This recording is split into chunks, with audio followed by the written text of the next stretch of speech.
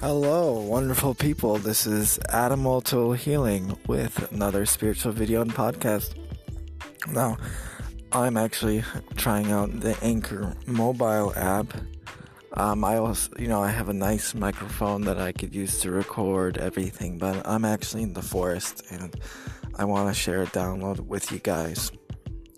So, I was on my walk.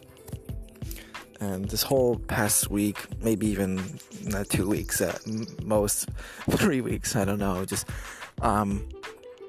I've been really distracted and not taking care of myself when things happen with school. I had to prepare so many documents. I stayed at this internet cafe for hours to do and print out these documents because my printer doesn't work, and I find it actually very difficult to do things that are like